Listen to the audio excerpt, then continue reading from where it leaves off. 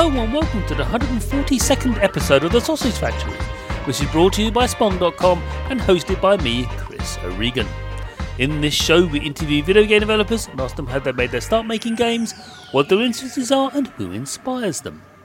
Split into two halves, the show initially focuses on the developer themselves, and in the second half we discuss the game they're here to promote, which in this case is Loot Rascals by Hollow Pond Games. Ricky, who are you and what do you do?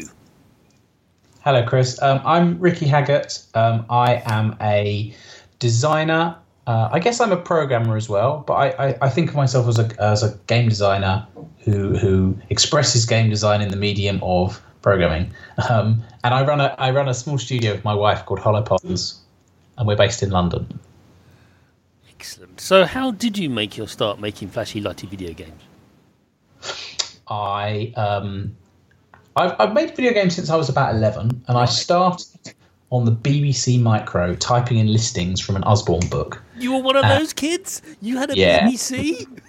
Well, no, I didn't have one. My primary school had one.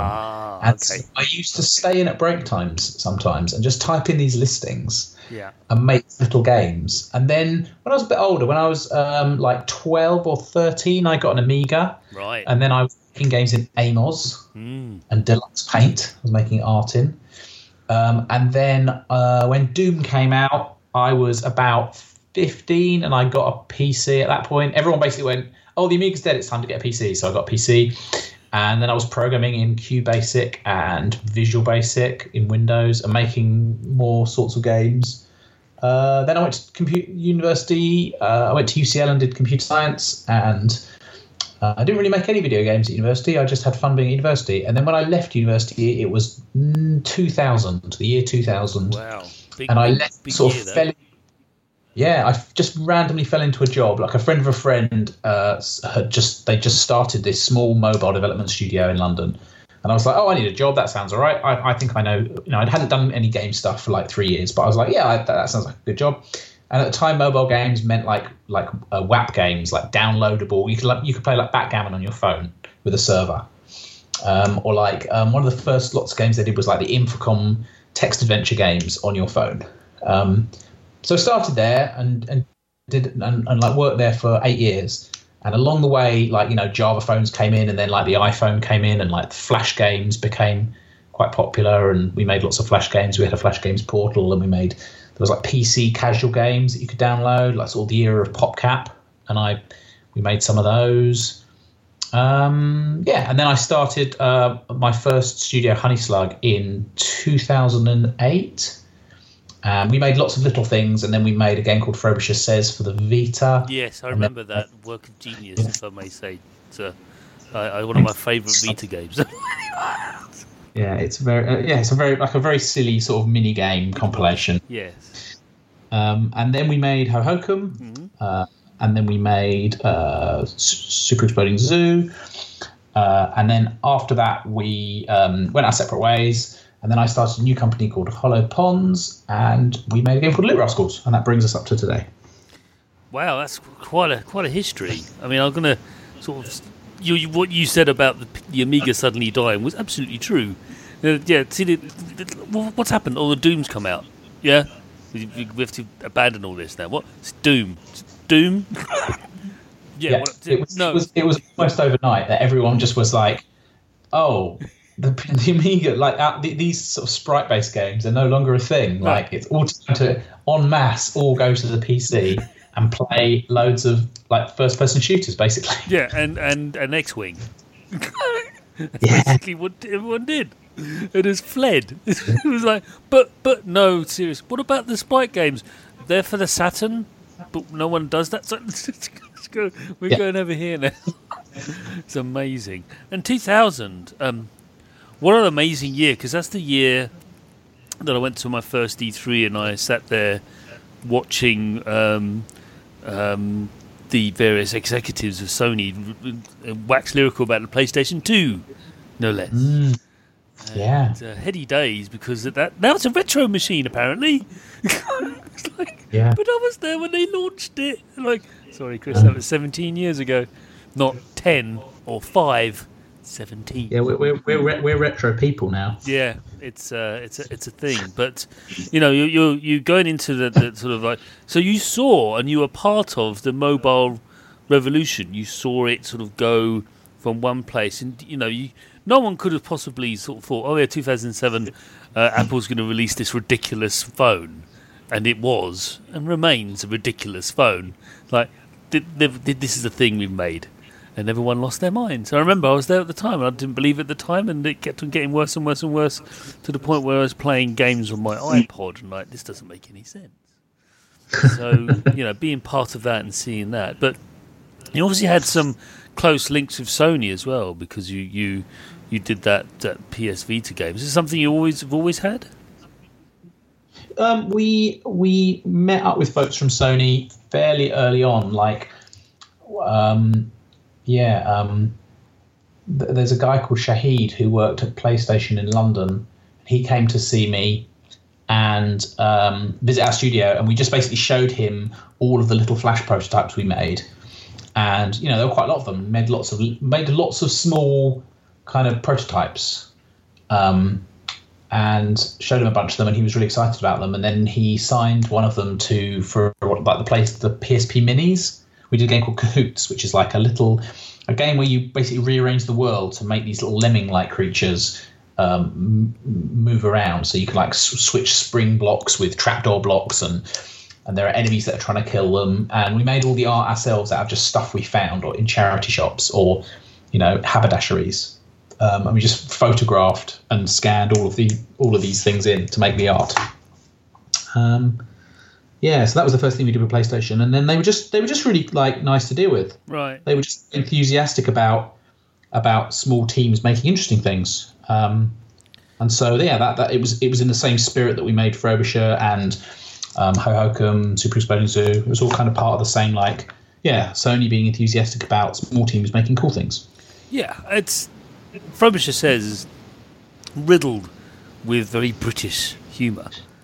Whether we like it or not, and it's wonderful to see that, because it doesn't often happen as much as I'd like, but to have that our culture, if you will, God, I'm saying like a BNP member now, but to have British culture exuded through a game like that is lovely, in a gentle way for the most part, although Frobisher was deeply abusive to the player. It just shows a level of invention that it still remains with Loot Rascals, of course, and that's riddled with very, very British humour and retorts and statements, and the genie and his lamp is filled with quips that he's trying to help, but ultimately he's just like, can we just go? It's his basic thing. I love the fact that it's his whole thing. Let's just go. There's I've got a plan, but ultimately it all leads to the same end. Can we leave?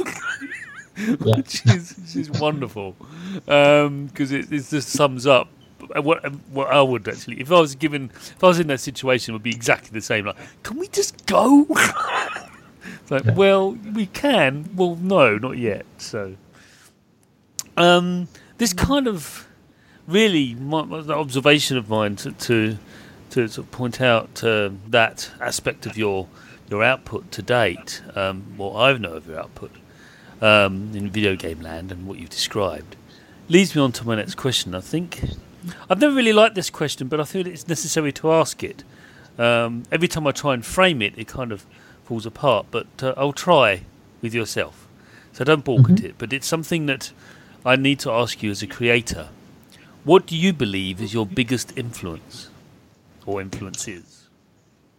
My biggest influence is the kind of knowledge that the thing that I like doing best is collaborating with other people making video games, and probably the point when I really realised that was like, because we started making Hohokum before Frobisher Says.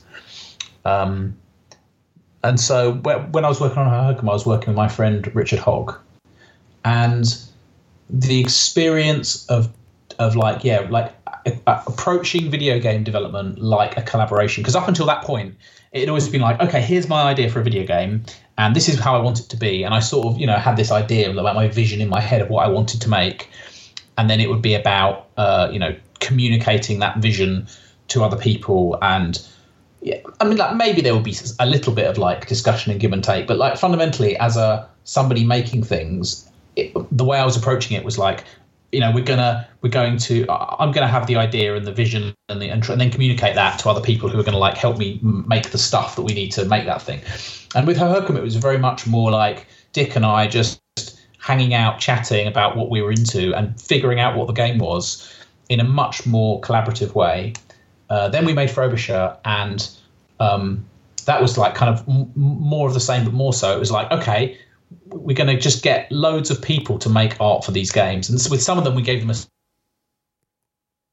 brief and like then made the games around what they'd made the art for. And now I pretty much only make things like that, or see, I see making things in that way of like, for me, it's not like I have this like central idea that is where everything starts, and then from there I like find people to work on it. It's more like finding the people first, and then having a conversation with them about like what kind of thing to make. So the mere act of collaboration is what inspires you the most, and that's beautiful. That's great. I say the mere act. That's no mean feat at all to actually encourage. Like, I want to make this thing. Would you like to come and join? What thing? I don't know. What thing? What? Yeah. And that's basically. Yeah, that's it. Exactly. Let's make a thing. It'll be good. Why will it be good? Well, because we're making it. It'll be fun. It'll be fun. But wait, what? Yeah. And by the time they've sort of said, "Wait, what?" They're already in, right? So like, yeah. With Loot Rascals, my friend Nat and I designed that game originally on paper, but we played a bunch of board games, and she basically showed me a whole load of card and board games that I was really into, and then we sort of started designing it together, and it's like one of those things where you couldn't really pinpoint who came up with what ideas. It was just a big soup of ideas, and it sort of slowly coalesced. And then that brought us to the point where we had a little digital prototype that was like very bare bones essentials of like, you could move between hexagon tiles, kill baddies, pick up cards and equip them. But then from that point to what the final game ended up being was a huge amount of decisions, things that shaped what the game was and wasn't. And all of those things really came out of discussion with the folks I made the game with. So partly with, Dave, who's like probably the main artist on the game. And then definitely with like John Whiting and Pat Ash, who are like the co-designer, producer, programmers. So John was like the other gameplay programmer, and then Pat was the producer. And then we had a Slack where we just discussed all this stuff constantly. And yeah, like the game that we made was like really just the result of all the discussions that we had about what we thought the game should be. I do find it wonderful that in the indie game space, if you horrible phrase, I just used it, sorry everyone, but in that realm or a place where people are actually gathering all the resources they have, that you do encounter polymaths, people who are great at one thing, then great at another thing, then another thing. They're not jack of all trades and master of none. Like, no, they're master of all things. And it's just scary sometimes when you encounter those people. But that's what I find is you have programmers who are then fantastic at art. We have programmers that are magnificent musicians. For example, I'm just sloshing stuff around, but I'm sure you encounter people like this all of the time. In fact, you probably work with them. That's how games like Loot Rascals come to be, because it does definitely feel like a wonderful collaborative effort of lots of people throwing lots of ideas together, and because you have different art and you have different things, and it still meshes together just right. It could so easily fall apart, of course, but it doesn't. So, yeah. Yeah. I mean, Dave. I was going to say Dave, who did a lot of the character art, is also the voice of all the characters, including that genie, and did all the animation on those scenes and sort of scripted them. And he's like proper polymath type person. Whenever the genie pops up on the screen, I will have a smile on my face because he's going to say what I'm thinking. Can we just go? He's brilliant, really well written because he's just empathising with the player's problem. Like, yeah, we need to leave now. Screw the universe. We just need to leave. So this next question, it can be a bit of a tricky one because you don't hurt anyone's feelings, but sometimes. But basically, what developer in the industry do you most admire and why? Ooh, that's a really hard question. I'm only allowed to pick one. No, right? You can. I've had people have a gaggle of people they're inspired by or influenced by. Following on from the previous question, that's how these questions are designed, and they have been designed. But you can have a company if you like. I don't mind. It's however you want to answer it. There's no strict, I say developer in singular, but it can be plural. I don't mind. So recently, I'm just going to pick some people recently. Okay. Because it's too hard otherwise. I think I really like the work that Adam and Becca do at Finji. So Adam Saltzman and Becca Saltzman are like a kind of they describe themselves like a mom and pop team. Right. They're like they make their own game. So they're making a game called Overland with a small team, but they also kind of publish. So they did Night in the Woods recently. And they just have a really good, they're really smart and they make really cool things. Okay. And they're very generous at giving advice and writing useful, helpful things. Like just the other day, I was like, I want to play some board games with my kids. And my eldest is getting old enough to play board games now. And so I just went and found that article that Adam wrote about hey, here are some amazing board games I've been playing with my kids. I feel like they contribute holistically to the industry in a good way, putting stuff out there that's useful, as well as also just making cool stuff and being lovely people. Sounds like I need to get them on the show. Yeah, do it. And then recently, I guess when was it? At PSX in December, right. I was hanging out with David O'Reilly, who just shipped the game Everything, and David's he's properly amazing. Somebody who I don't know, basically kind of my friend Dick Hogg, somebody that fell into making video games. Hasn't been making video games all his life. He sort of fell into it, made a game called Mountain, and then since then he's been making this game called Everything. And it's certainly a contender for one of my games of the year. It's an incredible thing, and just the way that he thinks about stuff is really inspiring and interesting. Yeah, people keep yelling at me saying, "Chris, you should play this. You play this." But shiny things. Just play this.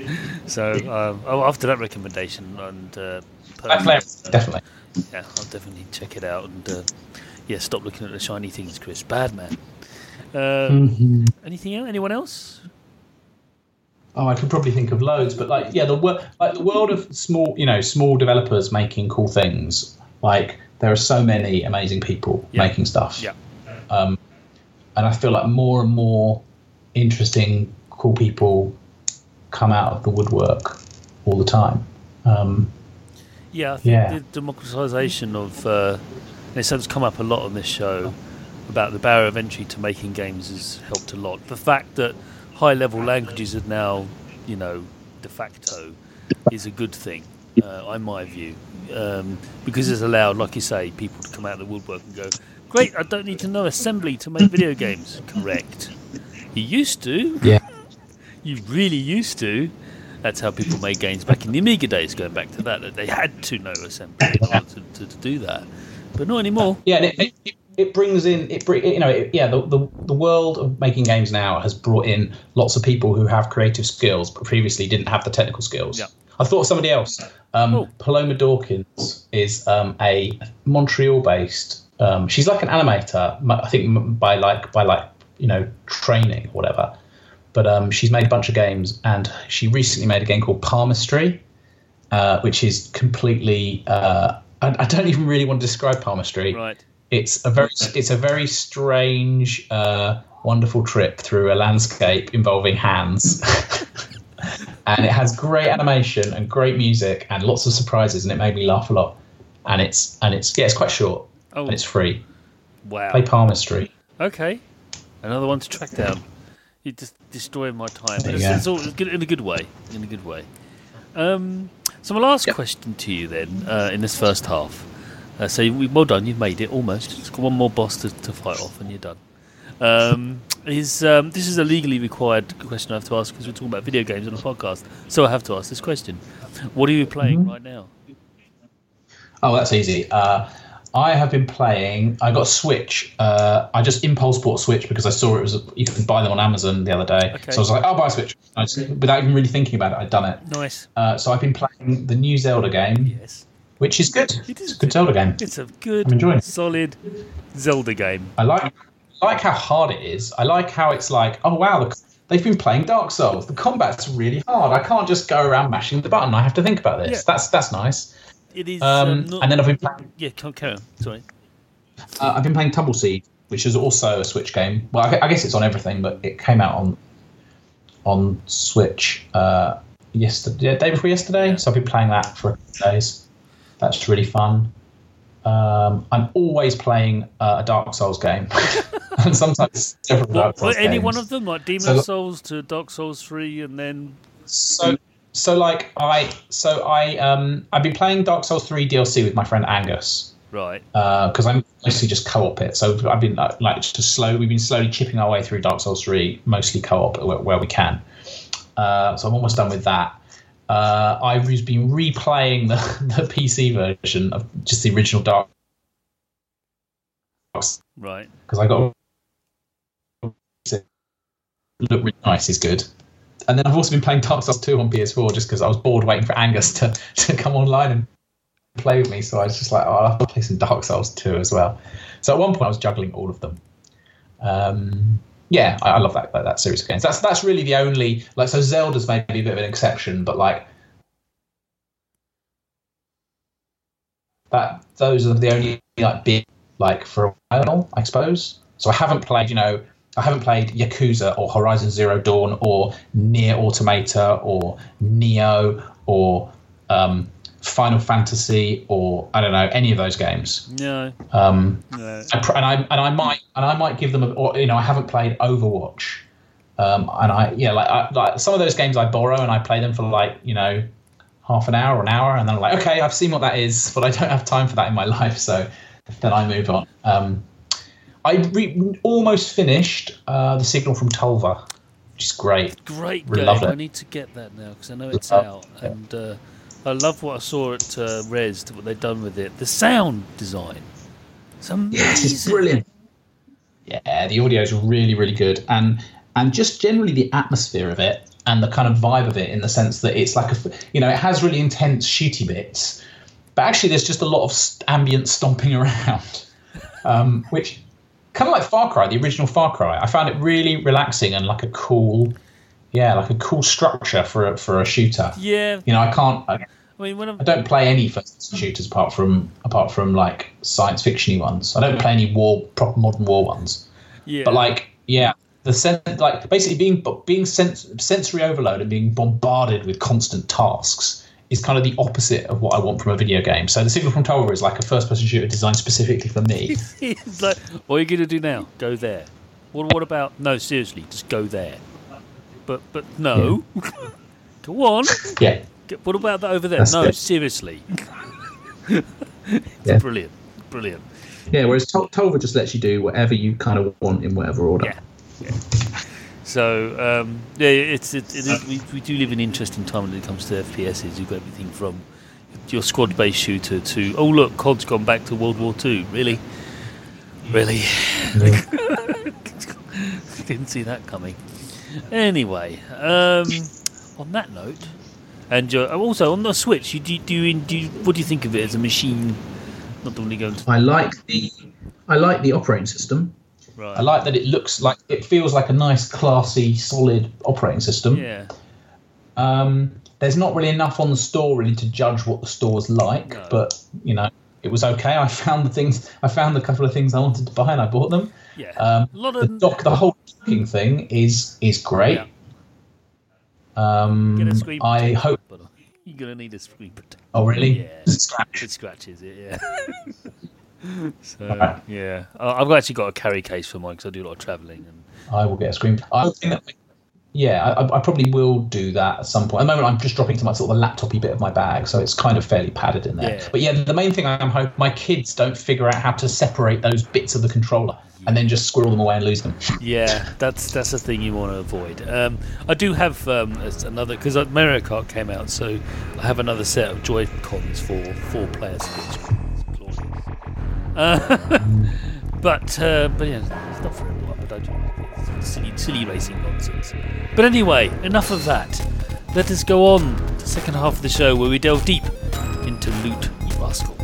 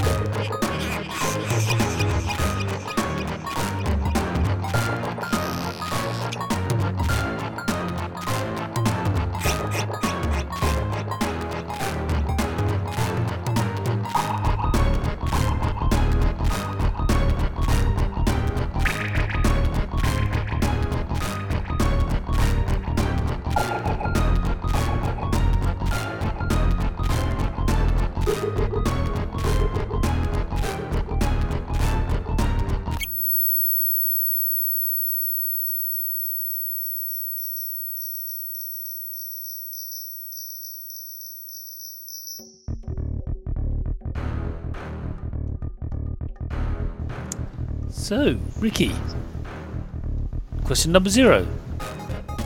Tell us about Loot Rascals. So Loot Rascals is a hex-based, procedurally generated roguelike centered around collecting cards, which you then equip in a deck to give yourself all the abilities. It's brutally hard, and it's disguised as a very silly cartoon. Yeah, it doesn't take any prisoners, this game. If you think that, oh, this looks pretty, it does. This looks nice and jolly, it does look like all of those things. But it isn't. Yeah, if you make one misstep, if you mistime something, if you don't quite optimise your deck as much as you really should, then you will be in trouble. Get you. It will get you really hard. I mean, it doesn't, it doesn't like, oh, you made a little mistake. Oh, don't worry. Here's a little series of breadcrumbs to show you. No. You will learn from your failures over, as well as your successes. In fact, I've learnt more from my successes than failures in Loot Rascals, I've found. And so my first question is based on this learning experience. As you know. I can flip them over. You can flip them over. That works. So, yeah, the concept of time is riddled throughout Rascals. Time is very, very important. It has an impact on what time of day it is, whether it's daytime or nighttime, and whether the creatures you encounter will attack you first and vice versa, or do other weird and wonderful things, because the later on it gets in the game, even more complex and weird and wonderful things happen, and that's a good thing. With these turn-based mechanics and basically the sort of limits that are prevalent throughout the game, what do you think this does to the player's experience?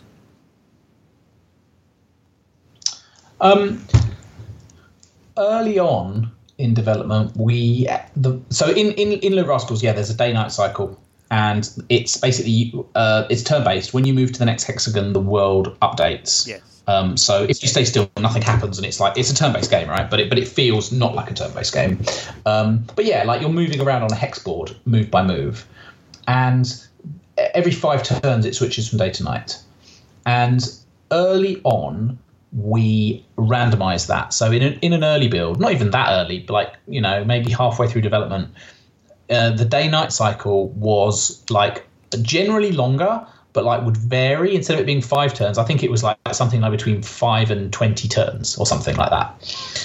And it felt kind of annoying. And also there was a thing early on where the enemies would always attack you at night first. So day was always your friend and night was always not your friend. And over time, we reduced the time down between day and night. And then we had the idea of, oh, wait a minute, we can have some enemies that attack you first at day. And then that was immediately way better when you sprinkle enemies around, because all of a sudden, instead of these phases being very like harsh, like very distinct, oh, you have to always run away at night, it was now much more nuanced. And then the last decision we made, which was the really good decision, I think, was just to lock it to 5 turns. And with 5 turns, it immediately felt like it was enough. It was enough turns to have meaningful things happen in the day and night phase. But it was a small enough number of turns that you would really internalize the rhythm of moving 5 turns. So that when you're good, you kind of really get into the sort of dance of 5 turns, that moving around becomes like, yeah, you like internalize the thing, and you can kind of stop looking at the counter, and you just have a really good sense for like how far to run away and then when to double back. And and I feel like, that hopefully when the game's being played by somebody who kind of, gets it and is into it, there's pleasure in really appreciating that back and forth of time, phases in a like a kind of, it's like a pleasant tickling of the brain that isn't occupying like the front part of the brain where they have to think about it really hard. It reminds me a lot of when I've played a board game a lot repeatedly, because we have a lot of board games you tend to spread out, but when there's some games I've played, like for example, and there's a relevance to this, Lords of Waterdeep, which isn't a particularly taxing game, but it's still fun anyway.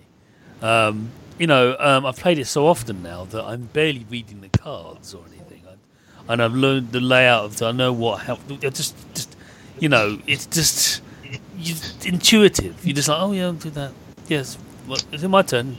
Done. Next. It's lovely because you can just see it and read the map, optimize it. So it's similar with Loot Rascals. Like, well, I can't kill him yet. Well, I can, but it's going to be risky if I go after him now. But he's on defense. But by the time I get to him, he won't be.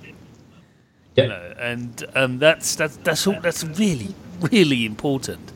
And many times when I've I love doing things by attacking them from a distance by using various special abilities that you get. Just like it's not cowardly. If I have the ability and it's going to help me out, why wouldn't I use it?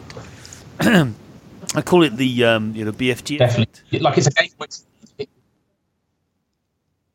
it's definitely a game in which it's going to throw everything at you, and you are just going to you're going to survive by figuring out all kinds of interesting things that the tools let you do. Yeah. And if you don't figure out enough of those things, you probably won't beat the game. Like a big part of being good at the game is learning all of the different strategies for like when's a good time to teleport, and when's a good time to use a decoy, and when's a good time to use fire, and should I slide on this bit of ice right now, and heal right now. There's all kinds of. I guess we kind of optimize the game for trying to make sure that the decisions the player was making were never boring. So there aren't many things in Loot Rascals where it's like completely, like, oh, I have to do this, and it's obvious and it's like boring. We took out a lot of the kind of grindy things that you might be able to do, and just tried to boil it down to like interesting, hard decisions. Yes, they are a little bit binary. No, don't do. Oh, never mind. Okay, well, don't ever do that. Too late. Oh, I want to run home now. Oh, yeah. Running home. Yeah. Oh well. Yeah, there's monsters around here, isn't there? Never mind. So you talked about a little about optimum time there, and there's a second question to you. Really, is that one of the things, the structure of the game? We haven't really mentioned it. There is actually technically a time limit. each level, if you stick around for far too long, things start to appear. They're not very pleasant at all, and they will attack you, and they don't really drop anything. Of course they wouldn't, because you don't want them around to do that, but they are nonetheless extremely malevolent. So I'm going to ask you this. So the only way to get out of this, by the way, listeners, is to actually get to the exit of the level and just run, because that's what you're meant to be doing, just leaving. A game about running. Yeah, it's a game about running and leaving. That's what it's about. And as the genie quite plainly says, when do you? And this is a bit of a play tip, really, mate. But when do you believe is the optimum time to stop farming in inverted quotes? I don't mean farming, but it is actually a bit of farming the level and head for the exit. I will, if I found the exit, yes, then I will potentially risk going right up to like when sweepers start appearing. Right. But I won't want to hang around very many turns after the sweepers start appearing. No. But if I haven't found the exit, then I pretty much just focus on that first. Right. And then, like I won't, I wouldn't risk, I don't think, even teleporting back to the dome if it was going to bring sweepers, and then because then you can teleport back to where you were teleported out from into a bad thing. So yeah. It generally, like, I think once ideally you find the exit, and then you might want to clear a bit around the exit, depending on how many turns you've got left. If I've got 50 turns, then until the little bugs start arriving, then cool, I'll have a good old wander. But more likely, it's like, oh, I found the exit, and maybe I can explore this little cave beyond the exit and clean up some more stuff. But then, generally, it's not the kind of game where you want to take risks unnecessarily. So, brilliant. What I've found, basically, that's why I'm hesitant to use the word farming. I'm not sure I'll write that in my question, but sometimes it feels a little bit like that. Certainly early on in the game, when I've been playing it so often, the earlier parts of the game is like, yes, I know what to do. Go there. Oh, I know. So it feels like that, but it's not.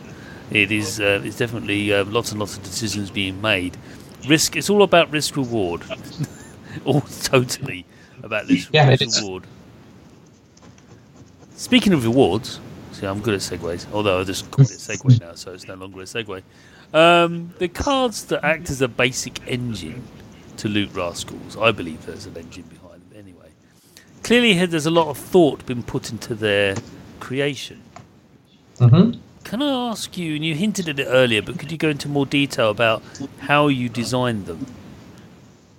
Do you mean the attack and defense cards? Yeah, well, just the cards generally. I mean, there's lots of them. There's also enhancements, which we haven't really spoken about, but you have overlays on top of the existing cards and all sorts of weird. But can you just tell us about the design of the cards themselves, regardless of their type or form?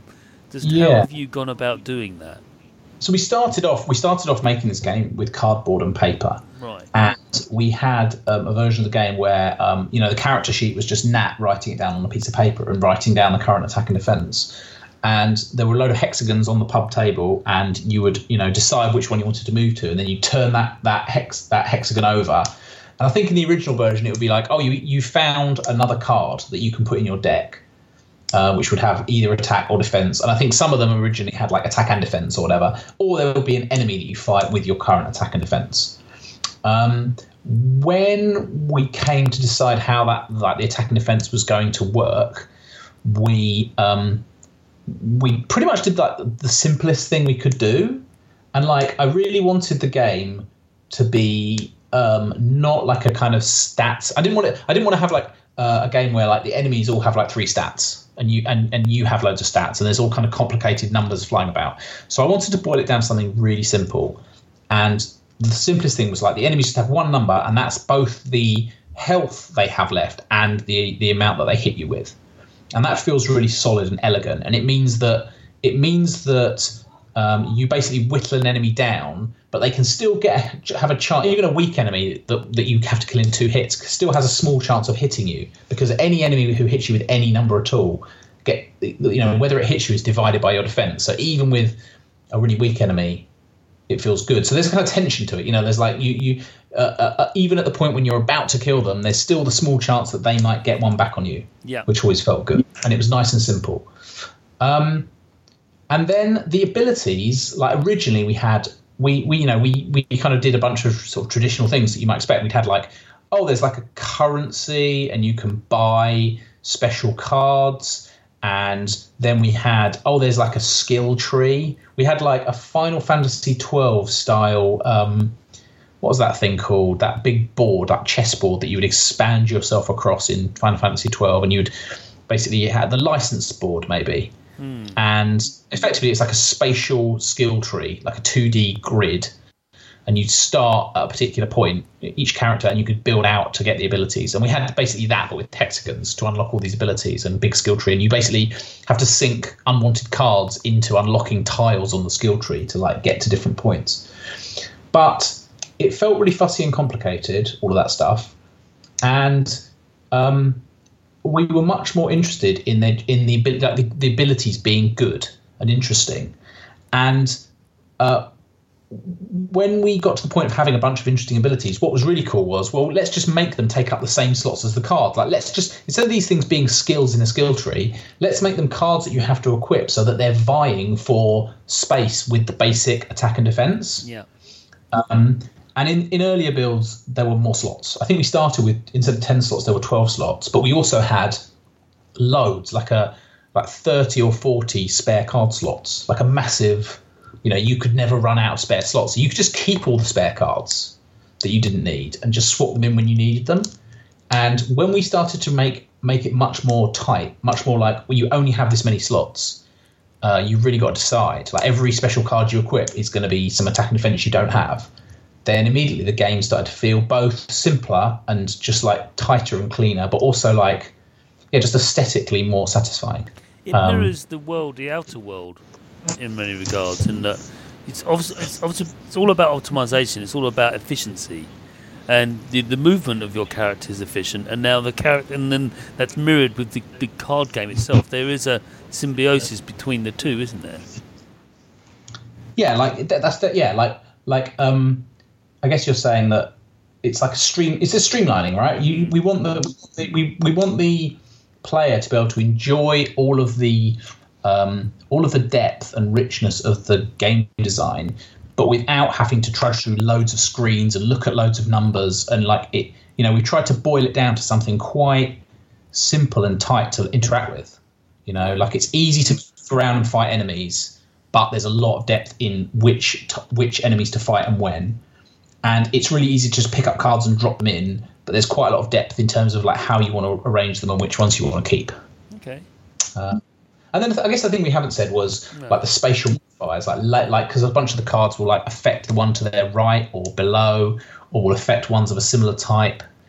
And that is, I don't know, it was fairly straightforward. I think we just came out with that in the paper version, and most of the ideas we had were sensible, and they pretty much made it into the final version. And along the way, we added a couple and tweaked a couple, but basically it was like, yeah, that works. Placement, location of the cards in the grid of the 2x5 grid, vital. There are times when one card will go from 1 point to 5 in early parts, and even later parts gets even more ridiculous if you don't have this layout. I can spend not small amount of time going, no. If I put that there, put that. It's like a Rubik's Cube. Only less painful.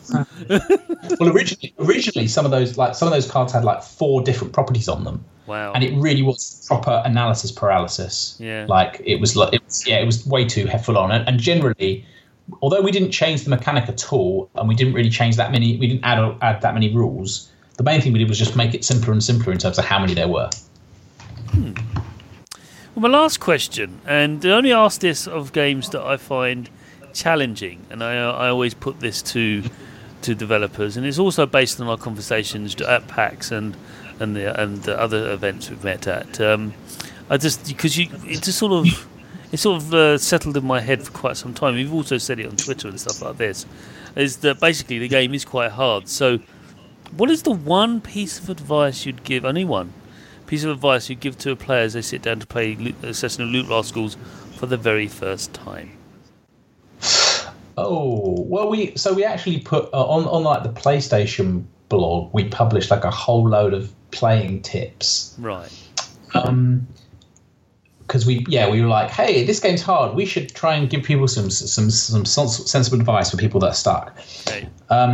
I think that the biggest bit of advice is probably that, and this is very much geared towards beginner players who I've seen play, is that I think partly because of the game is very it's very free and easy. You can run, fight some enemies, pick some cards up, equip them, run, fight some more enemies, and depending on how lucky you are, you can have a little bit of early success with that kind of gives you a full sense of security. Mm-hmm. And I would say the biggest bit of advice is that there's lots of times in Loot Rascals where you really need to stop moving and really think about like where you're going to move to and why. And I think that's because you can run freely. Like if it was a game where you literally had to nominate a tile to move to, then I think that people would naturally just like think about the moves a little bit more than they do at the moment for beginners. But because you can run freely, it sort of requires like an extra level of like, no, wait a minute, you don't actually want to fight that guy, and you don't have to. Just back up one tile and then go down and then move there and fight that guy instead, and now go back and fight him rather than just blundering into like the enemies that are going to kill you. Yeah, there's the creatures that run away from you early on. They're very irritating because because I know every step isn't free. You said it's free running. It's not. Every single action, every single step costs. Because the timer is ticking down towards the creatures, and I'm just like, oh god. And that's what I do every level. Is just like, because they're coming. It's like these beasts of horror that I'd hate attacking or being anywhere near. No, I just meant free in the sense that you're not locked to a tile. You can run around freely with the analog stick, and that gives you a certain sense of carefreeness, which is definitely not. It is definitely an illusion. It is. But those rat guys. It's definitely not always worth trying to kill every last one of them because it wastes loads of time. Yeah. Like I often just go, screw it. Yeah. You can make robots. I'm off. Yeah, you can make robots. I'm going anyway because the genie told me to leave anyway. So we're leaving. So they are very frustrating. But I don't. I've just learnt to understand that if I hit one, if they happen to cross my path while I'm heading for something more useful, then so be it. But otherwise, it's just. But I was talking about in real terms of cost. Trust me, everyone, you don't want those creepers arrive. It's just so annoying because they are just ugh. They are violent. They're really violent. I swear to God. Sorry, Karen. Especially Space Death. Space Death. You don't want to meet Space Death in that game. No, you don't. You really don't. Yeah. But anyway, that's the last question. I hope you enjoyed the experience. Thank you very much. Yeah, it was great. Loot Rascals is out on PS4 and Windows PC. Yeah, PC, Steam, and Humble, and Itch. Oh, okay, cool. And it's fantastic. Thank you. Congratulations for finishing it and releasing it, and etc. And it is an extraordinary game. It's very inventive and so much fun to play and to laugh at, because there's not enough games that you can laugh at, in my opinion. And to have that genie mutter something else, basically on the same theme of "please leave," is brilliant. So, Ricky, it's been fantastic having you on. Thank you very much, Chris. That was great. And so ends another episode of the Sausage Factory. Do leave us an iTunes review, and you can also, don't forget, listen to us on Stitcher.com. So just go to Stitcher.com and you can stream the show from there. You just look up the Sausage Factory and you can find us. That'd be great. You can follow me on Twitter at Chris O'Regan, no apostrophes. And if you want to email me any feedback on the show, or actually you're a developer, you listen to the show and want your game featured on it, please do email me at chris@spong.com. Also, don't forget to check out the Computer Game Show, which is the stablemate podcast, should we say, of Spong.com. Bye!